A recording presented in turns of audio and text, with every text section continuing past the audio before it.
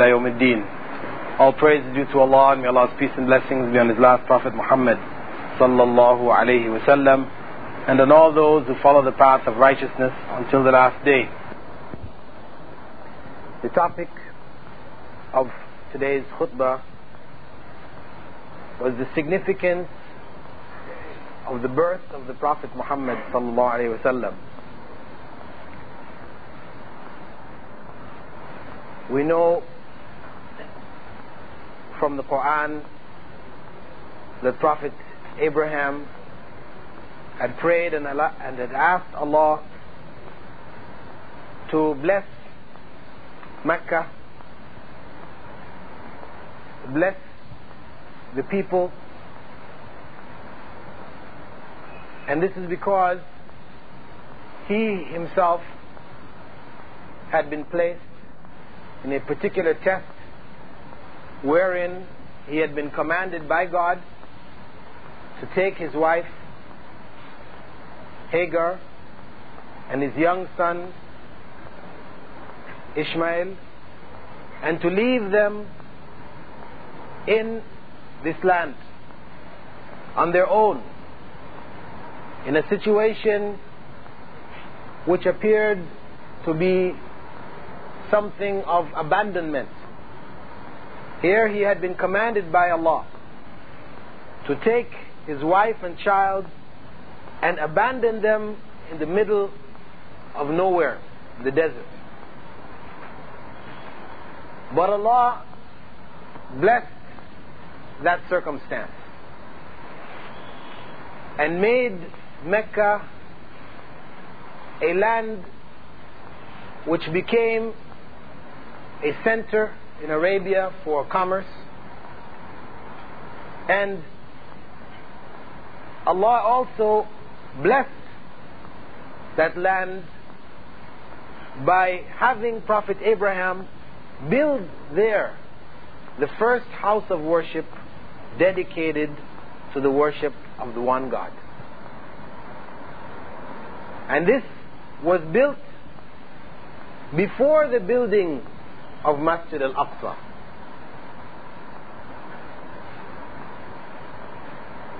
This was built and preserved as no other structure of worship of the Prophet had been preserved. Because we know today of nothing of the structures of the buildings which were set up by the Prophets of God of the past. This is the only one which has been preserved like this, with the exception, of course, of the masjid in Medina of the last Prophet Muhammad ﷺ. But that structure, the first house of worship, was preserved, even though in time the people of the area had fallen into idolatry and had made the Kaaba and Mecca the center of idol worship for Arabia. Allah blessed that land and that center based on the prayer of Prophet Abraham by raising again in that land the last of the prophets of Allah, who would purify that house of worship, the first house of worship built by the prophets of Allah, to dedicated solely to the worship of the one God. The Prophet came also based on prophecy which had been given by Prophet Moses, which even to this day is recorded in the Torah, in spite of the distortions which have crept over the Torah. You still find in Deuteronomy Allah's statement that He would raise up among the brethren of Prophet Moses, He would raise up a prophet like unto Moses, who would speak what he heard from God, and who would establish himself as Prophet Moses established himself in the land.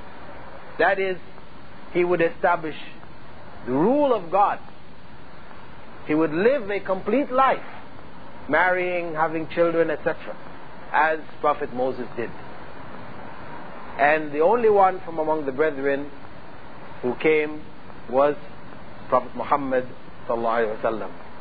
And we also have in the distorted gospels that are according to the various writers, references made by Prophet Jesus or attributed to Prophet Jesus where he spoke of the one who would come after him, translated as the Spirit of Truth. And in different other translations also we have in the apocryphal Gospel of Barnabas where his name is mentioned specifically. The prophecy of his coming was given by Prophet Jesus. And the people who came after, who were true and sincere followers, they knew of his coming. This is why when we read in the biography of the Prophet Muhammad ﷺ, where in his youth he traveled with his uncle Abu Talib to Syria, on the way they met a monk who was familiar with the scripture and who was able to identify the Prophet Muhammad ﷺ as the one to come who had been foretold in the scriptures. So his coming was prayed for by Prophet Abraham, prophesied by Prophet Moses, and further prophesied by Prophet Isa or Prophet Jesus alayhimus salam. May Allah's peace and blessings be on all of them. And he came at a time when the world had fallen into the depths of darkness. Towards the end of the 6th century, the beginning of the 7th century, this was a time when Christianity had sunken into the depths of idolatry. Trinitarian concepts of God and practices which were the furthest that they could reach from the teachings of Prophet Jesus.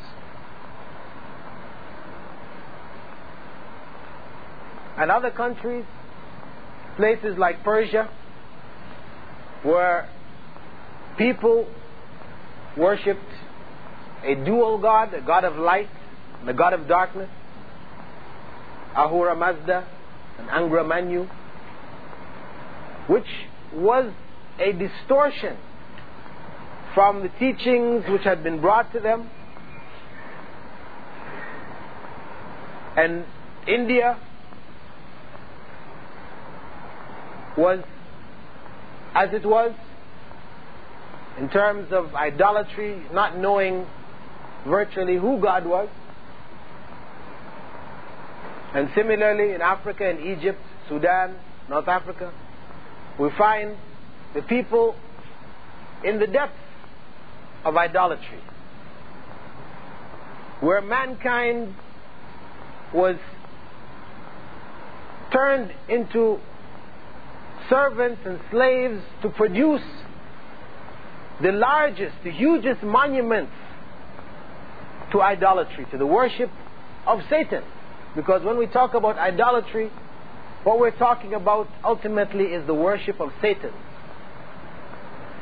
Because anything that we worship besides Allah is satanic. So this was the state of the world.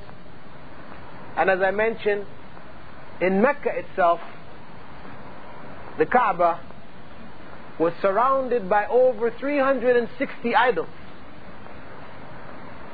Idols of the various tribes of Arabia, idols which they brought from neighboring countries. They were in a state where Mecca had become the center of idolatry for the tribes of Arabia. People would make pilgrimage there for the worship of their idols. So Prophet Muhammad ﷺ was raised here. His birth is the beginning. But the significance of Prophet Muhammad ﷺ was in the message. In the message that he brought from God, which began when he had reached the 40th year of his life and continued till his death 23 years later. This is the greatest significance of Prophet Muhammad ﷺ. This is why you find in the Quran that Allah does not speak of the birth of the Prophet, but He speaks of raising up amongst the people a messenger. That is the conveyance of the message to him and his conveyance of that message to the people. This is what you find throughout the Quran. Allah reminding the people, informing them that He had sent this Prophet to them, emphasizing the message, not the time of the birth nor the time of his death. Of course he had to be born, and of course he had to die, but this is not what was emphasized. It was the message. So the significance of Prophet Muhammad ﷺ lies in the message which he brought, which, if we reflect on our attitudes towards those who help us, a person, you are in a very difficult situation on your job, somebody comes along and he helps you out, then you feel committed to that person. You love that person. You do anything for that person. You're sick, you're dying. A doctor comes, or a person who's skilled in medicine comes, and he cures you. You are forever indebted to that person. This is how you feel over the material things in this life. Then how should we feel about one who saved us from hell? Saved us in a sense which is far greater than saving our physical being, our economic being. We should naturally feel committed, love. We should feel a total willingness to do for this individual whatever we can from what he has requested of us. Because he described himself in a metaphor as being like one who in the night sets a fire, and the insects of the night, when they see the fire, they all head for the fire. They are attracted to the fire, and they fly into the fire and they die. But this one who sets the fire, he tries to keep these insects back. He tries to stop them from flying into the fire. This is how he described himself. But the insects are insisting. Even though he's fighting, trying to keep them away, they're still flying around and trying to get into the fire. This is the example of himself. He came trying to stop us, show us the way away from the fire. But the masses of mankind want the fire in ignorance. But this is the role that he played. He taught us the Quran. He gave us, conveyed to us the final revelation of Allah. And he also taught us wisdom, the understanding and application of the Quran through his lifestyle, what we call the Sunnah, wherein he demonstrated for us how that Quran was to be understood and how it was to be applied. He cured us of spiritual sicknesses, of shirk, the spiritual sickness which was destroying mankind. Those peoples that we spoke of Persia, and of India and of Africa, etc., so many of them were saved. With the coming of Islam, Islam liberated them from the servitude of shirk and the worship of their rulers to the freedom to submit oneself to the one true ruler, Allah, the only one who deserves servitude. He cured us of social sicknesses like jealousy, unfair competition in the business field, unfair competition even in the fields of marriage. You know your brother has proposed, for you to go and propose when your brother has proposed already to the same person. This is prohibited in Islam. He cured us through his teachings from so many social ills that if we are honest, we cannot but feel indebted to him, feel that we owe him something. But of course the only thing that he has asked from us is to worship Allah, to submit our wills to Allah, and to pray for him. Not to pray to him, but to pray for him. And Allah has himself confirmed for us that whenever we pray for the Prophet Muhammad ﷺ, that we are rewarded. The reward for that prayer is multiplied for ourselves. We benefit for making prayer for the Prophet Muhammad ﷺ. He benefits and we benefit. We benefit even more so. We are the ones in need of making prayer for the Prophet Muhammad ﷺ, to remind ourselves of our duty to follow his commandments, to follow his way. And Allah has emphasized his significance by placing his name in the adhan, in the call to prayer, so that we hear it 5 times a day. And in the iqamah, another 5 times a day, his name is again mentioned, reminding us of his role and his importance.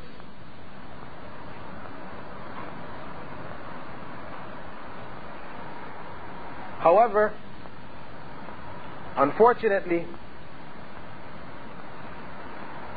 we have a phenomenon which has spread over the Muslim world from somewhere around the 11th or 12th century, wherein the birthday of the Prophet Muhammad ﷺ took on more importance than the Prophet's message itself. So people began to celebrate his birthday in imitation of the ways of the Christians. The Christians who would celebrate the birthday of the Prophet Isa alayhi salam. Of course they don't call him Prophet Isa, they call him Allah, God the Son. Some Muslims began to celebrate his birthday, Prophet Muhammad ﷺ's birthday.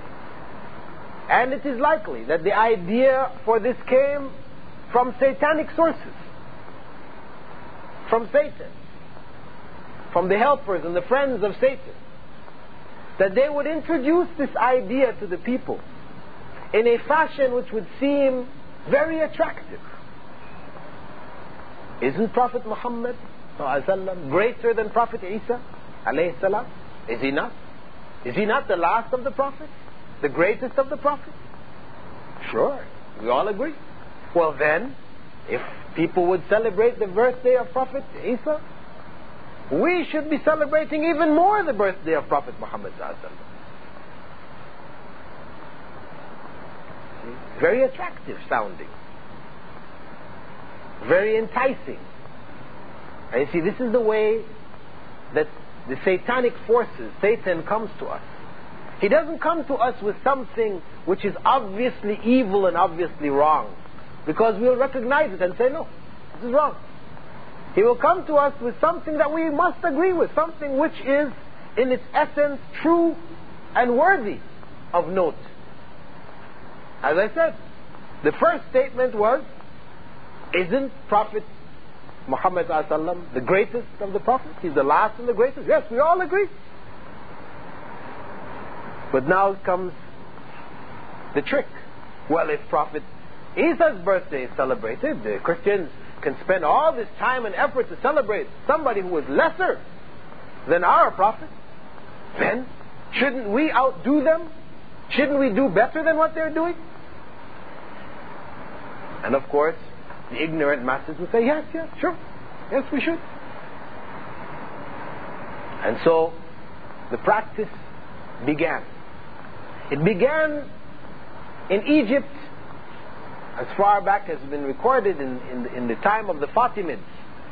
This was a rule of Shiites, deviants who had deviated from mainstream Islam, who had elevated some of the descendants of Prophet Muhammad ﷺ to a status which was similar to Allah, giving the qualities of Allah to men. These individuals began the celebration of the birthday of the Prophet Muhammad ﷺ on a national scale. And from there it spread. Till now you find in the Muslim world, every country, in every single country in the Muslim world, without exception, the birthday of the Prophet Muhammad ﷺ is celebrated. Perhaps this is one of the only countries in the world where it is not celebrated with official sanction. It is not celebrated, by government decree, like a day, in Rabi' al-Awwal. This is the month in which it is claimed that the Prophet Muhammad ﷺ was born, and a particular date has been set. This has not been declared an official holiday, but you have people here who will make the celebration privately, because officially the scholars of the country are opposed to it, and they have spoken about it. So many people are aware of it. So the masses of people do not get involved. But you have some individuals who will do it anyway. So they have their celebrations, but they're done privately in homes or whatever. But in the rest of the world, you will find that this becomes a national holiday, Yawmun Nabi. Where people are freed of work. It's just like Eid. And they will celebrate the birthday of the Prophet Muhammad ﷺ. But, as I said, what has happened here is that the message which the Prophet Muhammad ﷺ brought was neglected, and people began a personality cult. You see, where the personality, the individual, became more important than the message which he brought, which is the opposite of what the Quran taught. That the message was more important than the individual. Muhammad ﷺ was only a vehicle. We respect him, we pray for him, we love him because Allah chose him, not because of him himself. He was a man like other men. But what makes him worthy of our love and confidence and trust is the message that he brought, the fact that Allah chose him to carry that message to us. But unfortunately, as I said, people got caught up in the personality, the individual, the man. So his birthday becomes important. The man, when he was born, the day on which he was born. And this is something which the Prophet Muhammad ﷺ warned us about. He warned us, saying that you should not be excessive in your praise of me in the way that the Christians did to Prophet Jesus. Don't do it. Don't make the place of my burial a place of gathering and celebration and worship, as the peoples of the past did to the prophets of the past. And he told them, after saying, do not praise me beyond my worth as they have done to Prophet Jesus, said, I am merely, just call me Abdullah, a slave of Allah, wa Rasul, and a messenger of Allah. That's what the Prophet ﷺ asked of the people. And he, in his personal life, emphasized practically to the people that he was a man like them. When people came to seek him out, when he sat amongst his companions, no one could identify him. Those who didn't know him couldn't identify him. Until somebody pointed out, oh, there he is over there. He was indistinguishable from his companions. He sewed his own clothes, mended his own shoes. He lived a simple and basic life. Because what was important was not the man, it was the message that he brought. And this is why he told us that whoever does a deed which has not been sanctioned by me, by Islam, that deed will be rejected, will be thrown back at him. It will be of no benefit. And whoever brings something new in the religion, this which is brought anew will be a source of misguidance. كل محدثة ضلالة. Every new thing will be a source of misguidance. And ultimately, these new inventions, these new changes in the religion will lead a person to hell. Because behind these innovations are the satanic forces. As I said, they appear appealing to us initially, but eventually they take us out of the religion. This was the teaching. The teaching was prohibiting the introduction of any new practices in the religion. The Prophet Muhammad ﷺ did not celebrate his birthday.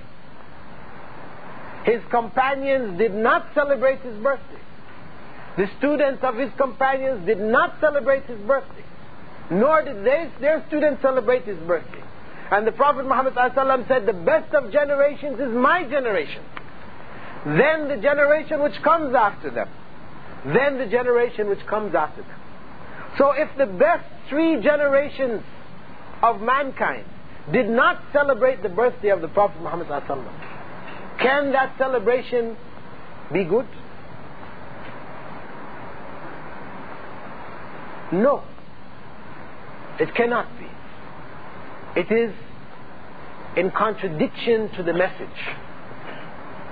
And because of it, you find when you go to these celebrations, in most parts of the world, I'm not saying in every case, but in most parts of the world, when you find these celebrations and the people get together, you'll find the mixing of the men and women. They may even be taking intoxicants.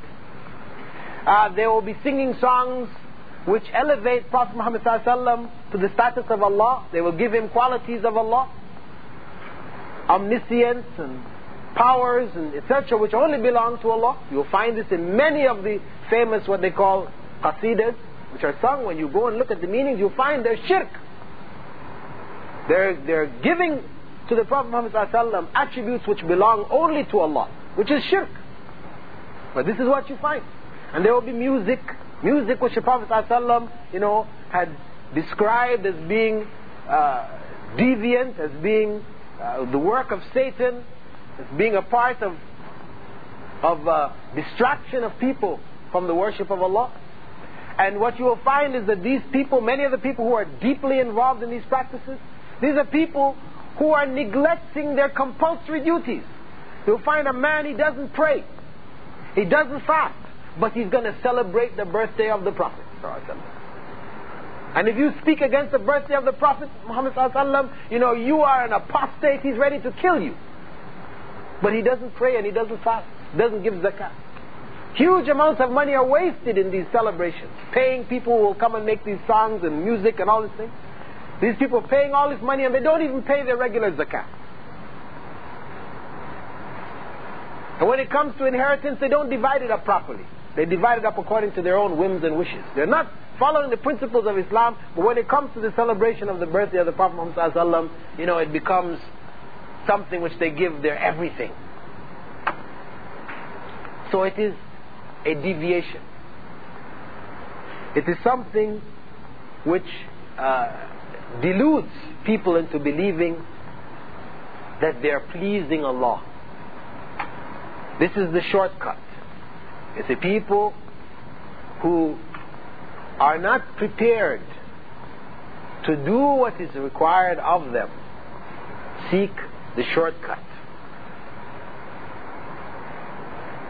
You see, by attending these celebrations, by showing your love for Prophet Muhammad ﷺ. You see, this love is so great that this is going to carry you to paradise. You don't have to pray, fast, any of the other things, but just this love. You see, it becomes like Christianity, isn't it? Christianity, which teaches everything is love. You love Jesus, that's it. As long as you accept Jesus, you love Him with all your heart, then that's it. Doesn't matter what you do after that, you're going to paradise, you're amongst the blessed. So this is what has happened. They have modified the religion into Christianity. So though they're calling themselves Muslims, they've become Christians in their practice.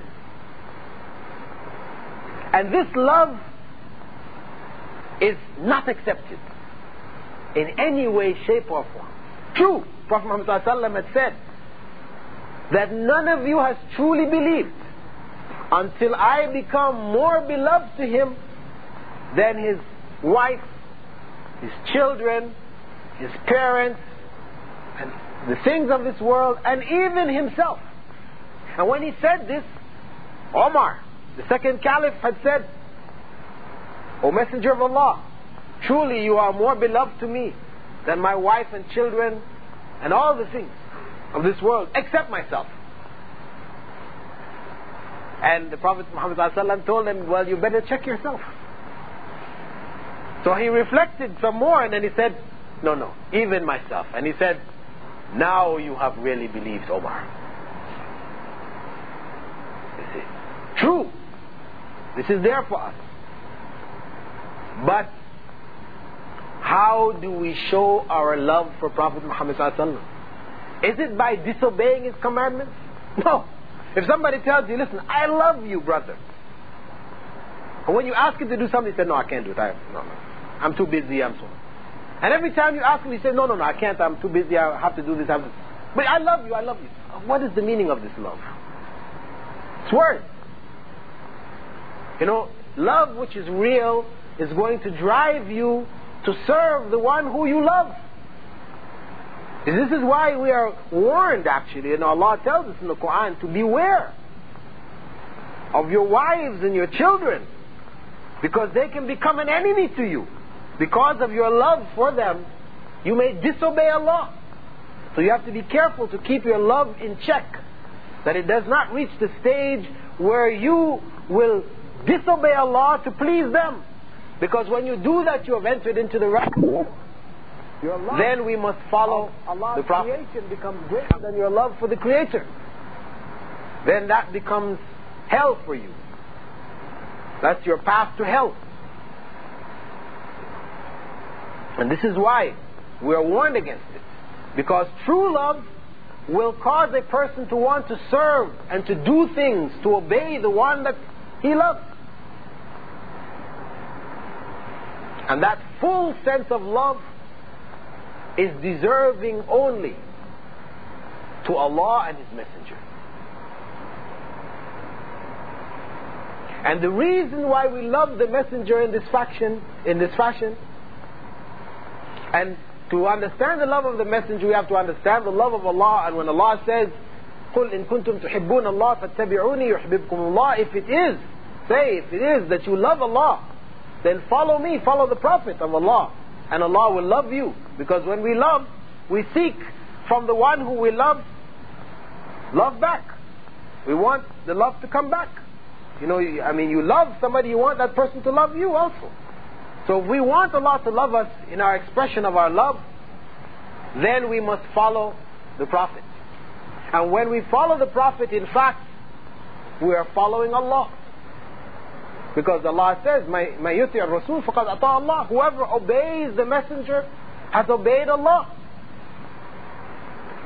So our expression of love of Allah by following the Messenger is obedience to Allah.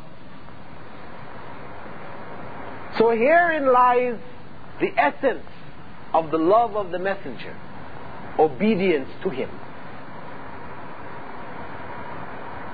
doing what he has commanded us and avoiding what he has prohibited us from. Because we know that whatever he has conveyed to us is from Allah. He didn't speak of himself. لا ينطق عن الهوى إن هو إلا وحي يوحى. This is Allah describing the Prophet ﷺ as not speaking from his own desires, but what he related to you is revelation. So his actions and his statements it's a secondary form of revelation from Allah, demonstrating to us. This is why we are obliged to obey him. Obey the Quran and obey him. All the time Allah is telling us in the Quran, obey Allah and obey the Messenger. Obey Allah and obey His Messenger. Because the two are inseparable. They are inseparable.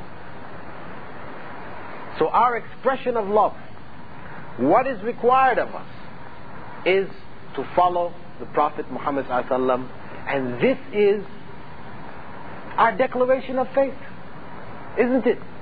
When we say Ashhadu anna Muhammadan Rasulullah, after saying Ashhadu an la ilaha illallah, we bear witness that there is no God but Allah, nothing worthy of worship but Allah.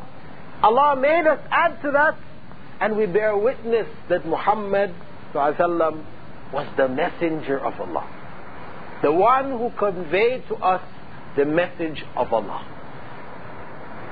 Meaning what? Meaning that He is the one individual in our lives who we are obliged to follow blindly. Whatever He has told us, we follow it, because He was the messenger of Allah. And if we really believe that the Prophet Muhammad ﷺ was the messenger of Allah, then we would have no reluctance in obeying His commandments and avoiding the things which He has prohibited.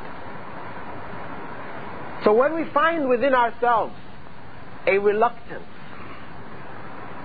to do or to avoid, what we are expressing here is an aspect of our weakness of faith, a portion of disbelief. This is what it is, in fact. If it remains at that level and then we seek to do other righteous things to cover it, okay, fine. But if it grows, it can become full disbelief. Reach a state where, a week ago, one individual in the Eastern Province was executed for cursing Allah and His Messenger, saying that Islam was a lie, falsehood, made up. The Quran was written by the Prophet. It was just stories he made up. So he was executed. This is a person who Satan had finished, taken him away.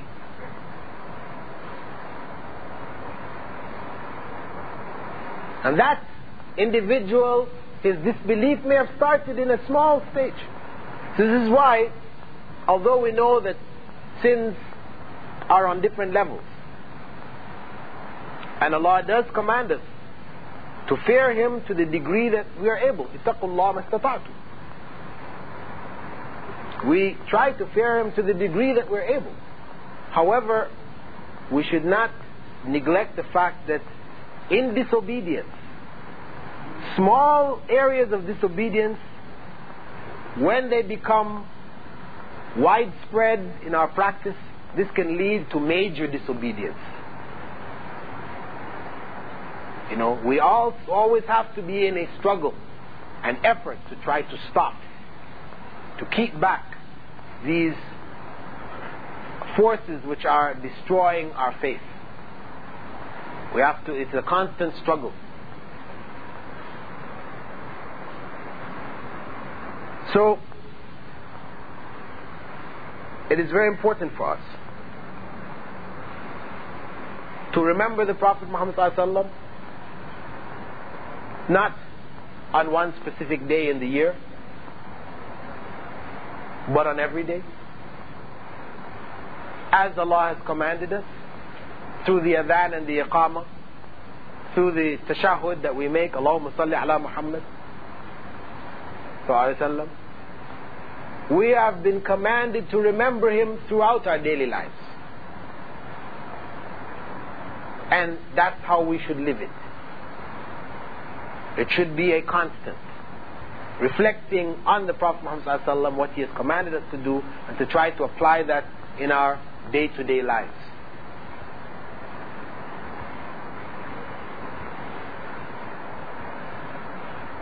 In the end of the khutbah, the Imam had mentioned that in the media, you know, there is an attempt, even here, where the official position is against the celebration, these innovative and prohibited celebrations.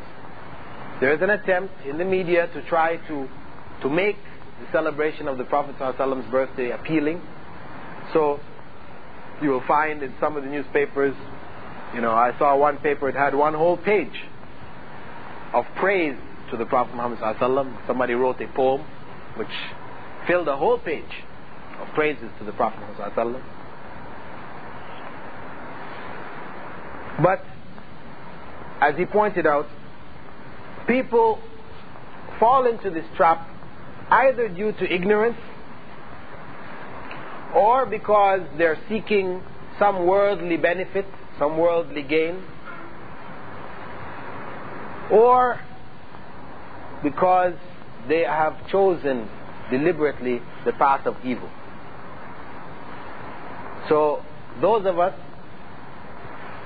who have in the past fallen into this trap should reflect, which of these categories are we? If we're in a category of ignorance, then we need to understand Islam properly, and this is the purpose of the khutbah, to educate, to make you aware of what is required of us as Muslims in terms of our relationship to the Prophet Muhammad ﷺ, how it is that we express our love for him, to understand that, to be educated to that, and we can save ourselves.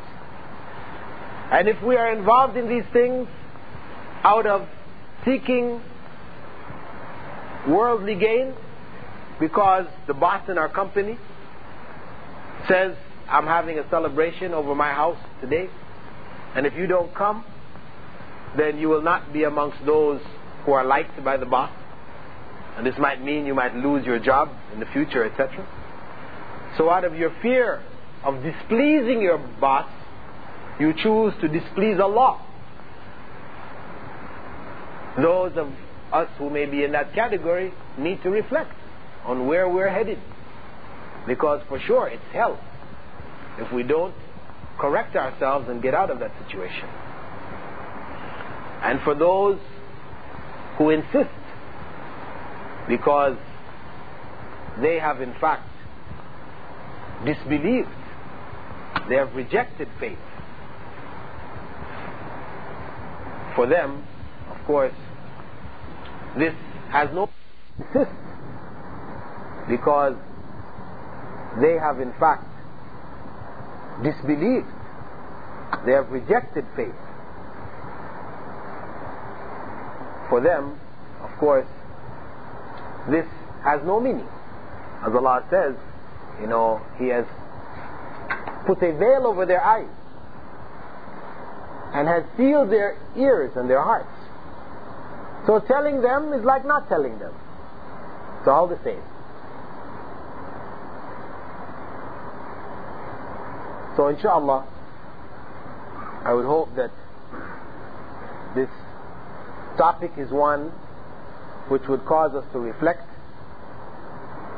not only on the issues, the direct issues concerning the celebration of the birthday of the Prophet Muhammad ﷺ, but the issue in general of innovation in religion. That we be wary, especially many of us here who in fact are recent converts to Islam, where we may find ourselves in going back to our own countries, our home countries. We may find the people practicing many different things.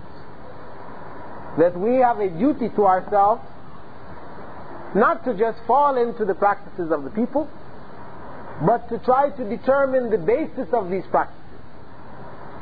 If they are not found in the teachings of the Quran or the message of the Sunnah, the practice of the companions of the Prophet Muhammad ﷺ, then we have to reject these practices. We have to oppose these practices. That opposition, of course, should be done wisely. It's not just, calling people mushriks or, disbelievers or whatever because they're doing these things, but we try to educate the people as we have been educated, to understand Islam from its foundation as we have striven to understand it, and in that way we can convey the message of revival, of the return to the pure Islam which was brought by Prophet Muhammad ﷺ 1400 years ago. This blessing which Allah gave through the Prophet to mankind, we may take benefit from it and pass it on to others. Inshallah, I'll stop here. If anybody has any comments that they'd like to make, or additions of any points from the khutbah itself which I missed, or any questions that they'd like to raise on the issue, on the topic of celebration of the Prophet Muhammad ﷺ's birthday, then they may do so now. But just before that, I should just add that if the celebration of the Prophet's birthday ﷺ is prohibited in Islam, then the celebration of our own birthdays and the celebration of our children's birthdays goes without saying. Right? Because if we are to celebrate birthdays, if we are prohibited to celebrate that of the Prophet Muhammad ﷺ, then naturally our own celebration of our own birthdays and those of our children must be prohibited even more so. Of course, one may say, well, the celebration of the Prophet Muhammad ﷺ's birthday, this is a religious act. When a person does so, he does so believing that this is pleasing to Allah. So in doing this, this becomes a form of innovation in the religion, because we cannot please Allah with something which the Prophet Muhammad ﷺ didn't teach us. The only things which are pleasing to Allah are the things which the Prophet ﷺ taught us to do, because he did say, that مَا تَرَكْتُ شَيْئًا يُقَرِّبُكُمْ إِلَى اللَّهِ إِلَّا وَأَمَرْتُكُمْ بِهِ. I did not leave anything which would bring you closer to Allah, which is pleasing to Allah, which would bring you closer to Him, except I told you to do it.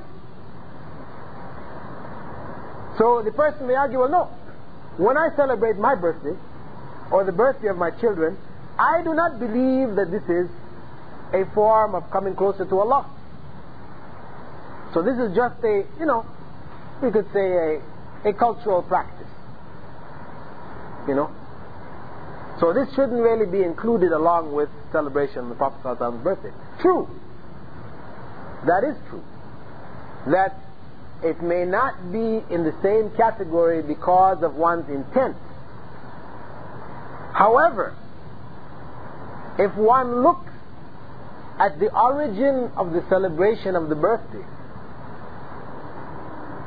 go back and open an encyclopedia and look under the heading of birthday and see where the practices of celebration of birthday comes from. You will see that it returns to pagan practices. Idol worshippers of the past put certain special significances to the birth, the time of birth of a person, which is expressed also in the zodiacal signs and the signs of the zodiac, which we call astrology, etc. These are the pagan concepts and thoughts which are at the root of the celebration of one's birthday. So in doing so, one in fact imitates pagan practices of other cultures. And the Prophet ﷺ had said that whoever imitates the ways of a people are from those people, are amongst them, are considered one of them, like them. And we as Muslims are enjoined to avoid practices, especially those which have pagan origins to them. And when you look at the effects of the celebration of one's birthday, the harmful effects that can come into families, you can see naturally why this also is not liked Islamically. Because when your child comes home to you and says, so and so, the neighbor invited us to his birthday party, then you must now buy a present.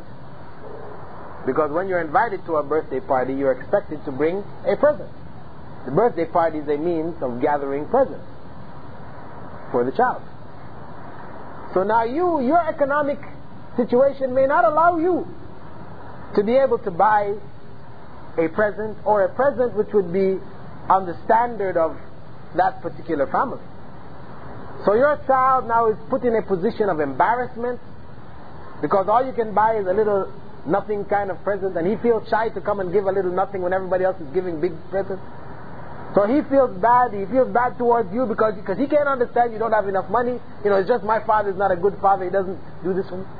And then when his birthday comes around and you can't afford to buy him what he wants, he feels again bad feelings towards you. And if you forget your wife's birthday because you're busy working and so and so, she is upset. Why you didn't remember my birthday? You see all the negative things that comes out of his birthday. Then it's not surprising why Islam is opposed to it. Because true, though some people may benefit, the harm in the end becomes greater. So I just wanted to add that, in case, because we're on the topic of birthdays, it's good to just link it all up. Inshallah, now if any of you have any questions, could you go down and see if there are any questions from the sisters, please? Any questions anybody would like to raise? Okay, brother. How does a Muslim pray for the Prophet? How does the Muslim pray for the Prophet Muhammad sallallahu alaihi wasallam? Well, we have been commanded to say after the mention of his name, sallallahu alaihi wasallam, that is, may Allah's peace and blessings be on him, where we're asking Allah to bless him. This is one of the ways. And he said, Sallu alayya haythuma kuntum. Wherever you are, you do so. And whoever does so, Allah will reward him 10 times that. Man salla alayya salatan wahida, sallallahu alayhi biha ashara. Allah also prays for that, or blesses that person who does that 10 times. So we benefit while praying for the Prophet Muhammad. Also, when the adhan is given, there is dua that we make afterwards, in which we ask Allah for al-wasila for the Prophet Muhammad, which is, the Prophet explained, was the highest level in paradise. which would only be given to one individual, and he wishes that he would be that individual. Now some people mistakenly think that this concept or term of wasila means intercession, which is wrong, because the Prophet ﷺ explained himself when the companions asked him, what is the wasila? He explained, this is in Sahih Muslim, he explained that it is this particular place in paradise, the highest point. Then he said, Sallu alayya haythuma kuntum. You know, wherever you are. This is how we pray for him. Of course, some people may go further and recite the Quran, for example, and ask Allah to give the blessings of the recitation of the Quran to the Prophet ﷺ. These practices now become questionable. When we recite the Quran, we need the blessings ourselves. You know, He has told us how to bless Him, to pray for Him. Well, let's use the ways that He told us. And the other things we can do, we should try to do as much as we can for ourselves.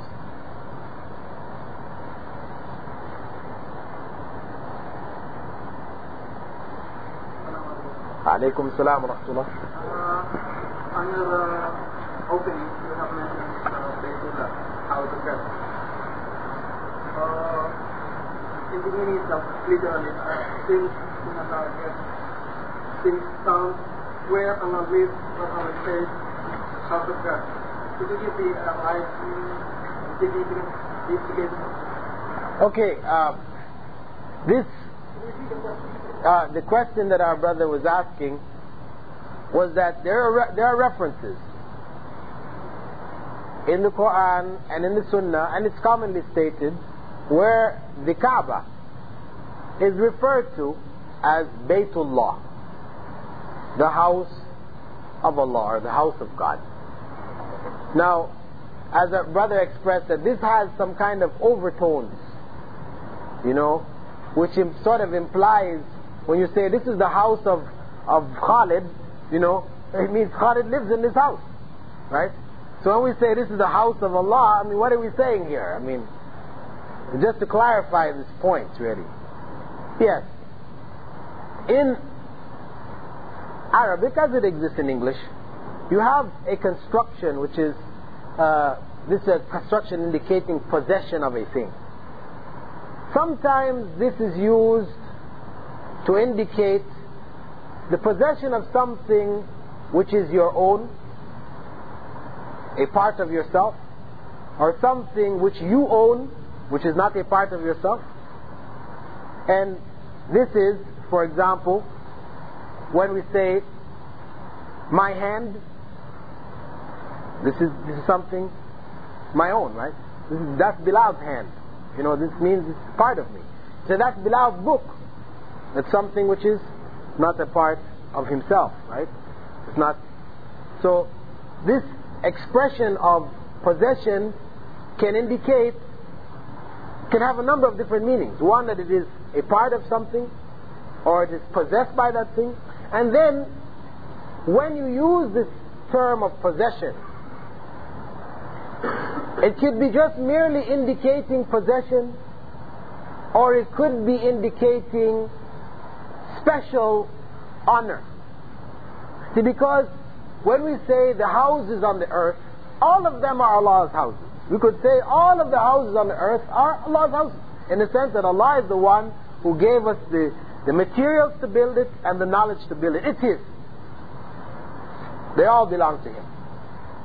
However, He refers to the places of worship as Buyutullah, the houses of Allah.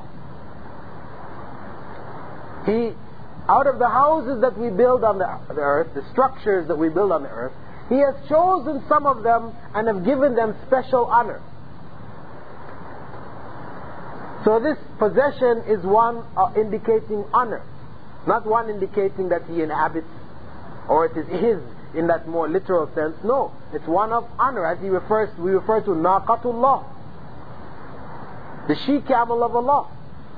You know, this was the one sent as a test to the people of Prophet Salih. right? His people, this was a test sent to them, this camel. And you see, normally when we say Khalid's camel, it means this is the animal that Khalid rides, right? Or he milks it or whatever. But when we say Naqatullah, we don't mean that this is the camel that Allah rides, no. Allah has elevated that camel out of all of the camels because He made it a sign to the people.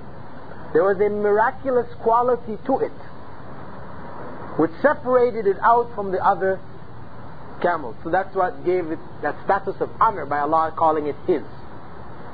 Allah's camel, Allah's house. And then of course the Mecca, Kaaba, out of all of the various houses of Allah, this one He refers most directly to His, Baytullah. Because of all of the houses of worship, it is the most honorable. This is why Allah, through the Prophet Muhammad ﷺ told us that one prayer there is worth 100,000 prayers. This is due to the honor that Allah has placed on this being the first house of worship built for the worship of Allah. So this is how we conceive it. And similarly, when Allah refers to His Spirit, it's very important to keep this in mind too, because some people have mistakenly thought when Allah refers to His Spirit in the Quran that Allah has a spirit. And especially those of us coming from Christian backgrounds where we think of Allah as being a spirit, and that Allah is in each and every one of us, in our hearts, then this conveys to us the concept Allah's spirit, and then Allah created Adam and blew in him from His spirit, that each and every one of us has a piece of Allah inside himself. This is a mistaken concept. No. The spirit is created by Allah. Allah refers to it as His spirit. The human spirit is elevated above the spirits of the rest of the creation. It has a special status. So He refers to it as His spirit. But the Prophet Muhammad ﷺ clarified for us that on the beginning of the 5th month in the development of the human being, then an angel comes and blows the spirit in that individual. So the angel is the one who placed the spirit in Adam. Not that Allah blew. And when you're saying blow, people think, and of course once you do that, then you're making Allah like a man. Right? We're not allowed to conceive of Allah in the terms of human beings. You see? So we have to understand these statements which Allah uses. Some of them have metaphorical implications. They are used to bring a concept closer to us, in terms that we can more easily understand. But at the same time, we have to be careful to not fall into such a literary understanding that we make Allah like His creation.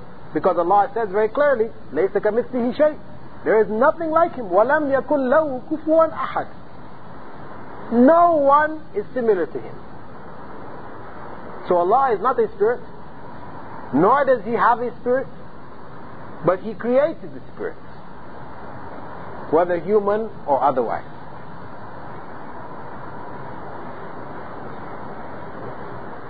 So this is a question about somebody might ask. Raise your voice, please. Yeah, somebody might ask, with this major knowledge of mine, I have just embraced Islam, and in the midst of all this prevalent, innovative teaching around the countries all over the world, how could I sit out if most of the books have been written, unfortunately, all over the world, in this concept? How could I sit? How could I make sure that?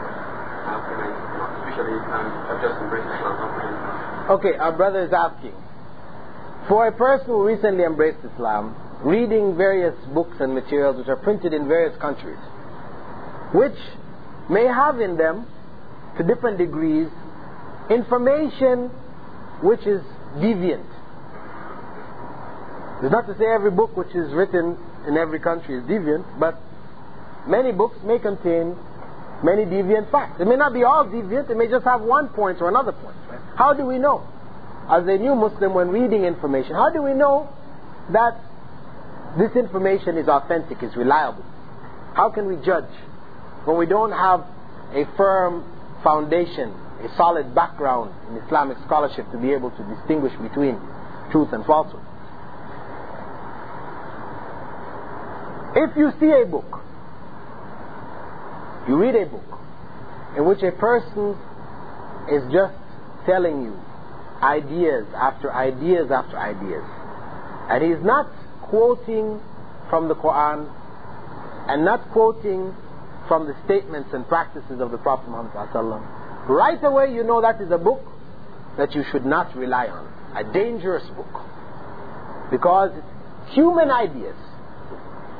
Human ideas may be correct or they may not be. When a man lets his mind go to write whatever comes to his head, it is very easy to deviate many people behind it. Because when we look around the world, those who are deviant, what are they deviated behind? The writings and the teachings which have no basis in revelation. So when we're reading, and let's talk about Islamic books, of course, right? Books where we're seeking knowledge about God, man's relationship to God, how he should live his life, etc. We should seek those books that refer the information back to the foundation of Islam, the Quran and the Sunnah. And preferably, there should be reference, not just a person saying, in the Quran it is said. No. It tells you verse, chapter, so and so.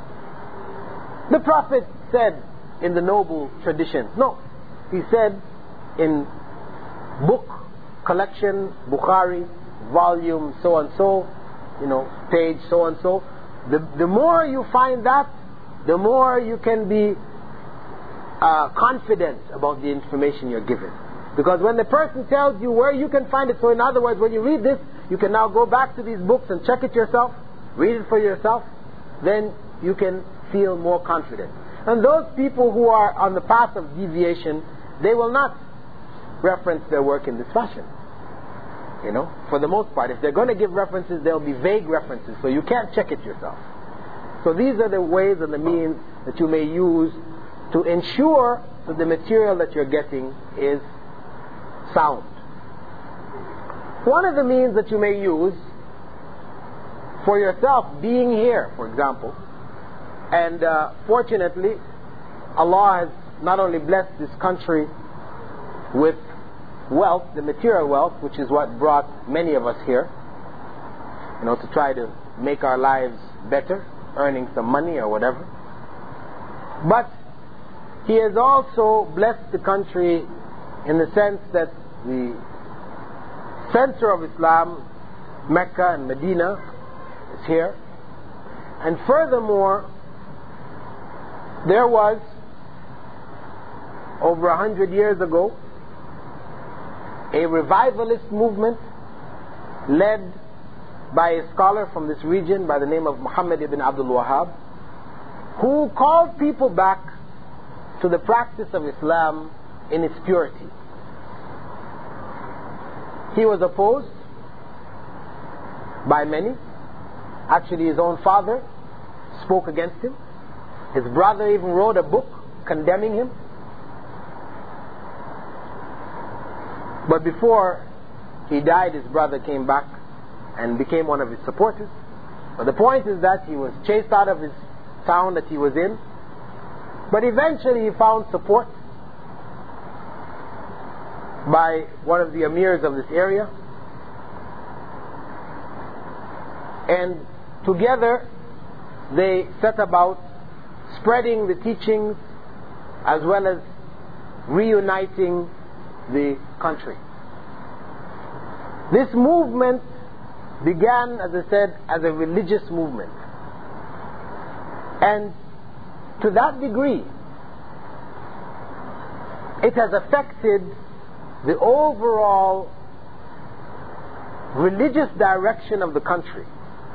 So you will find here less innovation in terms of the day-to-day practices of Islam than you will find in most other countries. So, You can to a degree, to a limited degree. I'm not saying you could just open this door wide, but I'm saying to a limited degree. If you find that people are not doing certain things here in terms of practices, like the celebration of the birthday of the Prophet, and certain other celebrations, etc., and you go back and you find people are doing these things, this is a sign for you to question, to seek evidence, to a certain degree. As I said, I'm not opening the door wide open in the sense that there are things which are here. For example, you may find in the banks interest being given and taken. And we cannot say, well, if we go back home, we want to deal in interest. Say, well, they do it in Saudi Arabia. It must be all right. This is the land of the Prophet and so on, so on, so on. No. That's why I said I don't want to open the door wide open, right into everything that they're doing. No. But I said to a limited degree in terms of the day-to-day, practices, celebrations, etc., you will find that this is one of your best examples. So if you find things which seem to be different, then these are one of the signs that you may want to question when you go back. But as I said, the general procedure that we should use is to concentrate on material which indicates the source that it comes as being the Quran and the Sunnah, showing you where you can research these things yourself for further study. These are the type of materials which you can put your trust in. What you don't find fulfilling these, you have to be wary about. Understand that these are opinions of people which may be correct and may not be.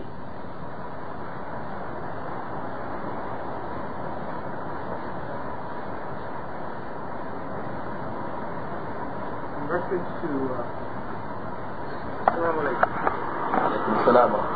in reference to praising the Prophet, oftentimes we hear praise in reference to Prophet Muhammad sallallahu alaihi wasallam and his family. Now, in recent times, present time, there are people who are reported to be members of his family whose character is questionable. Is it correct for us to ask Allah to reward the Prophet's family? In reference to that, there's a hadith, or there are hadith in Sahih Muslim where there's reference made that we should not consider his family, they shouldn't have a special place amongst us as Muslims simply because they are members of his family. Is it proper for us to praise his family or to ask Allah to reward his family simply because they're members of his family? Well, our question here, it's a question which has an answer in the question, right? The question being that we are enjoined, or it is said that we are enjoined to not only praise the Prophet Muhammad ﷺ, but also praise his family. And this is in the Salah itself. Allahumma salli ala Muhammad wa ala ali Muhammad. This is, and also on the family of Muhammad ﷺ. And there are people around today, and there have been people in the past, who claim to be from his family, his descendants, who in their practice are deviant, corrupt. So, should we, in fact, praise the family of the Prophet ﷺ simply because they are his family? And our brother also mentioned that he recalled reading something in the traditions collected by Muslims that the Prophet Muhammad ﷺ had said something to that effect. But I don't know exactly that to the effect that we should not praise his family because they are his family. I'm not really familiar with that particular reference that he made. But the point is that we are commanded in the Salah to ask Allah to bless his family. And that's enough.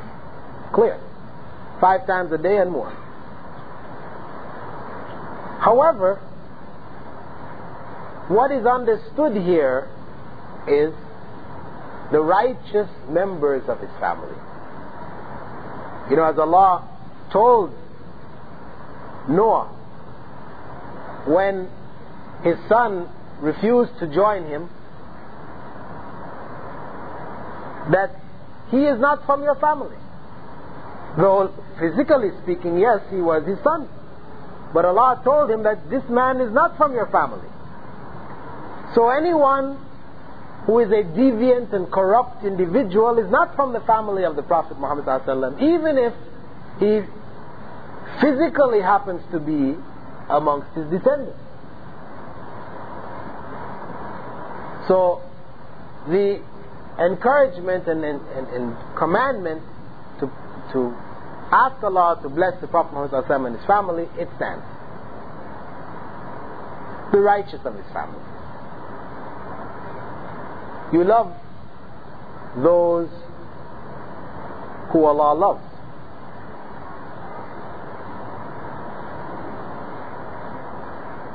You love those who the Prophet loved. Those who are close to the Prophet Muhammad ﷺ, you should love them too.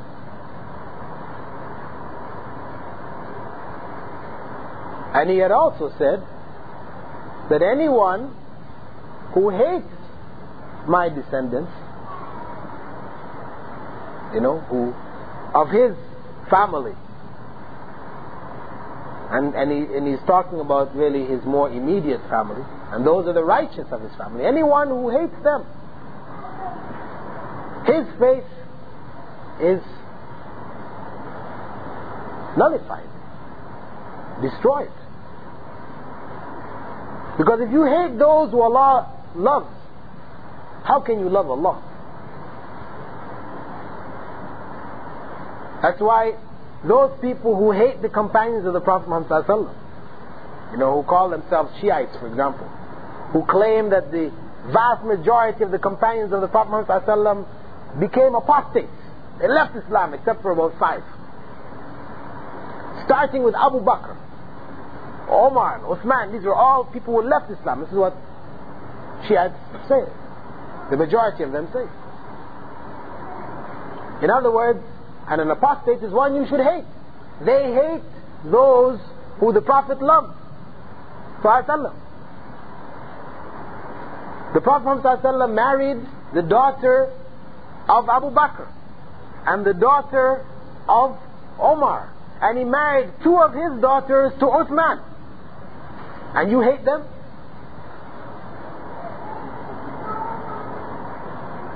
This is deviation, for sure.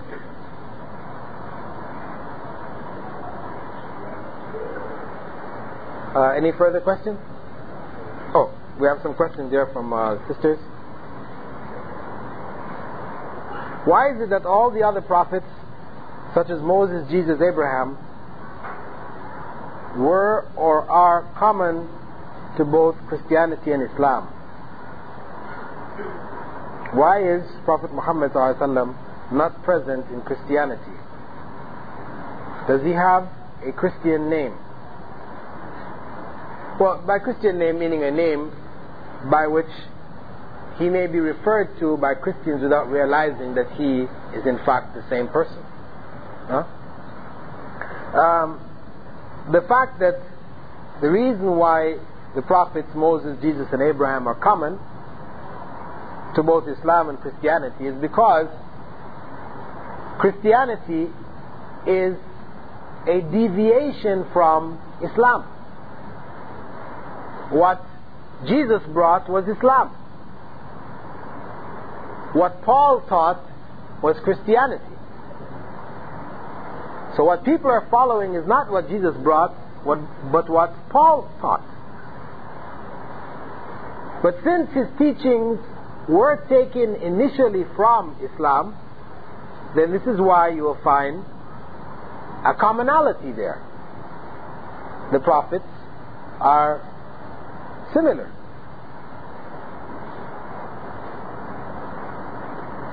And the reason why Prophet Muhammad ﷺ is not recognized as a prophet in Christianity is because it was a deviation from the teachings of Christ.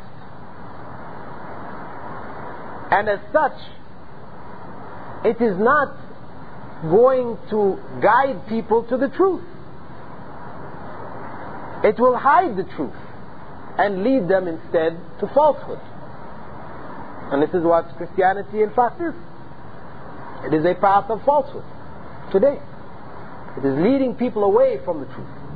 So why then such a path should then guide people back to Muhammad ﷺ? No, it doesn't make sense.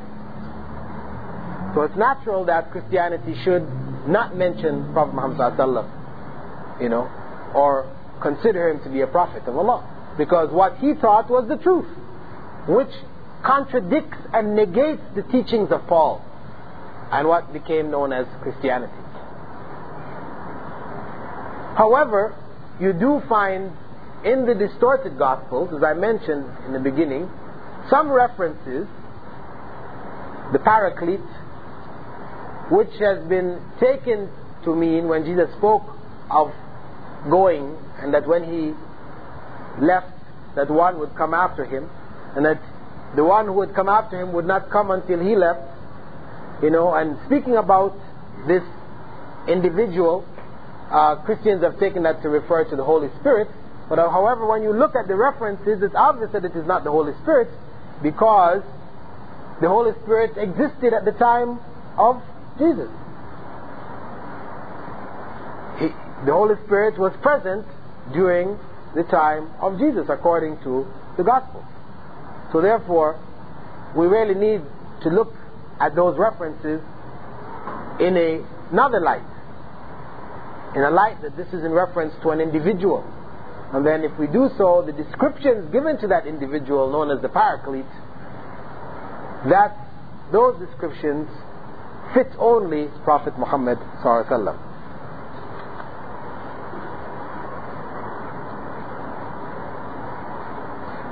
Question: is it not right for us to give thanksgiving that we're born into this world? Why is it that birthday celebrations are being discouraged? One, as I said, one needs to go back and look at the origin of the principle of celebration of birthdays, because you will find, as I said, that it has a pagan origin.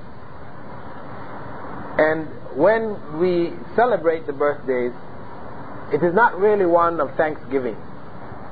You as a particular individual may put that intention behind it, but that's not the general intention. So, since it has a pagan origin, this is why we reject it.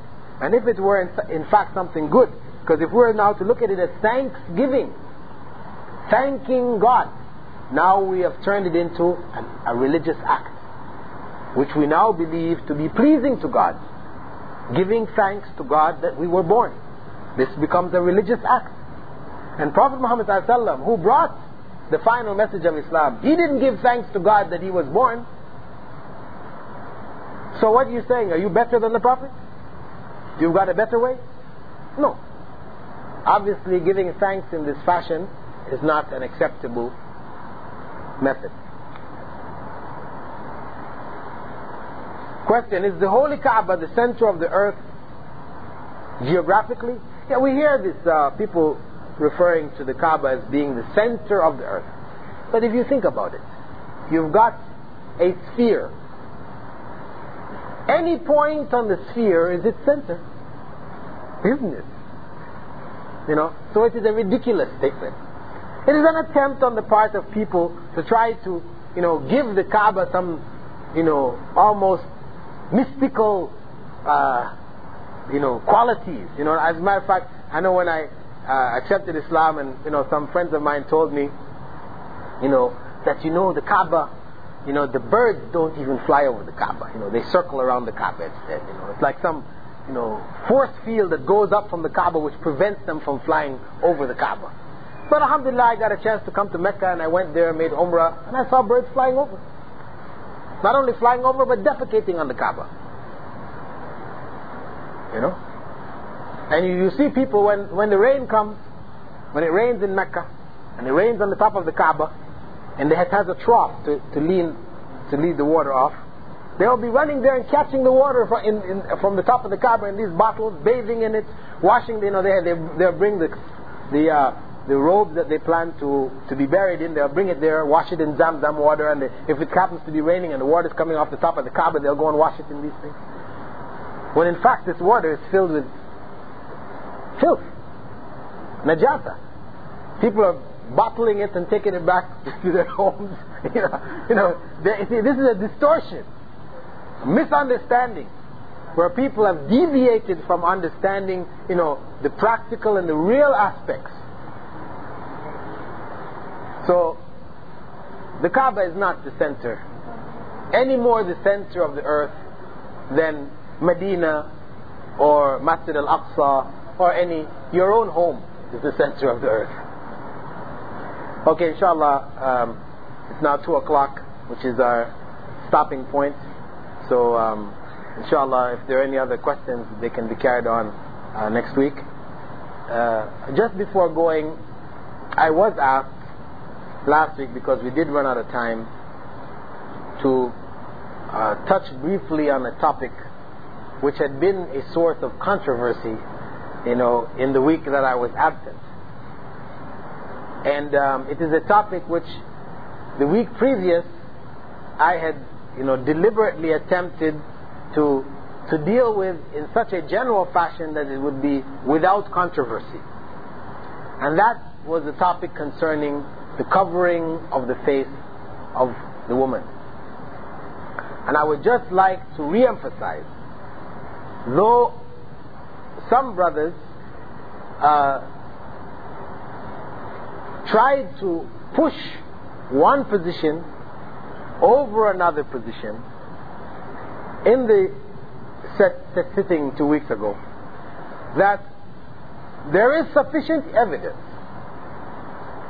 to support both positions, with major scholars on both sides, so much so that it is not fair to say, as was said, that if you were an Arab, or if you understood Arabic, then it would be clear to you that it has to be this way. This was a statement which was made, or that implication was given. And as I said, there are major scholars who are Arabs, or who understand Arabic as best as it can be understood, who do not understand those verses in the light that the brother was expressing. So, I would just like to return us back to the original position which I gave 3 weeks prior, which was that it is on the individual to look at the evidence from both sides and to choose for himself the one which appears to be most practical, most reasonable, and apply it.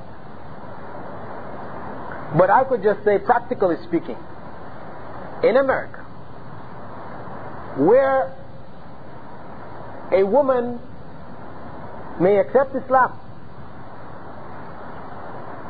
may be working to provide for herself and her family,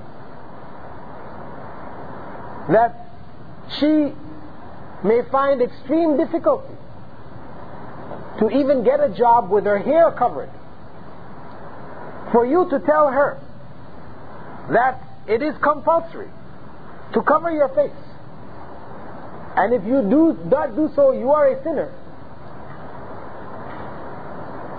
is to tell her that she should stay at her home and allow herself and her children to starve. So I know on a practical plane there, as you may all know in the Philippines, on a practical plane, that as much as one may be convinced, one also has to deal with the practicalities of life. And that ultimately, becomes the determining factor in terms of what we do. And if we recognize these practicalities, then it is better that we take a position which will allow a certain amount of leeway for people to be able to live and practice their Islam, on a community and an individual level. And inshallah, with that I would like to close now, asking Allah to accept our gathering as one in which we have sought to please Him, One in which we have been reminded about the importance of the Prophet Muhammad ﷺ, to praise him, to ask Allah's prayer for him and blessing, as a means of reminding ourselves of the importance of following him.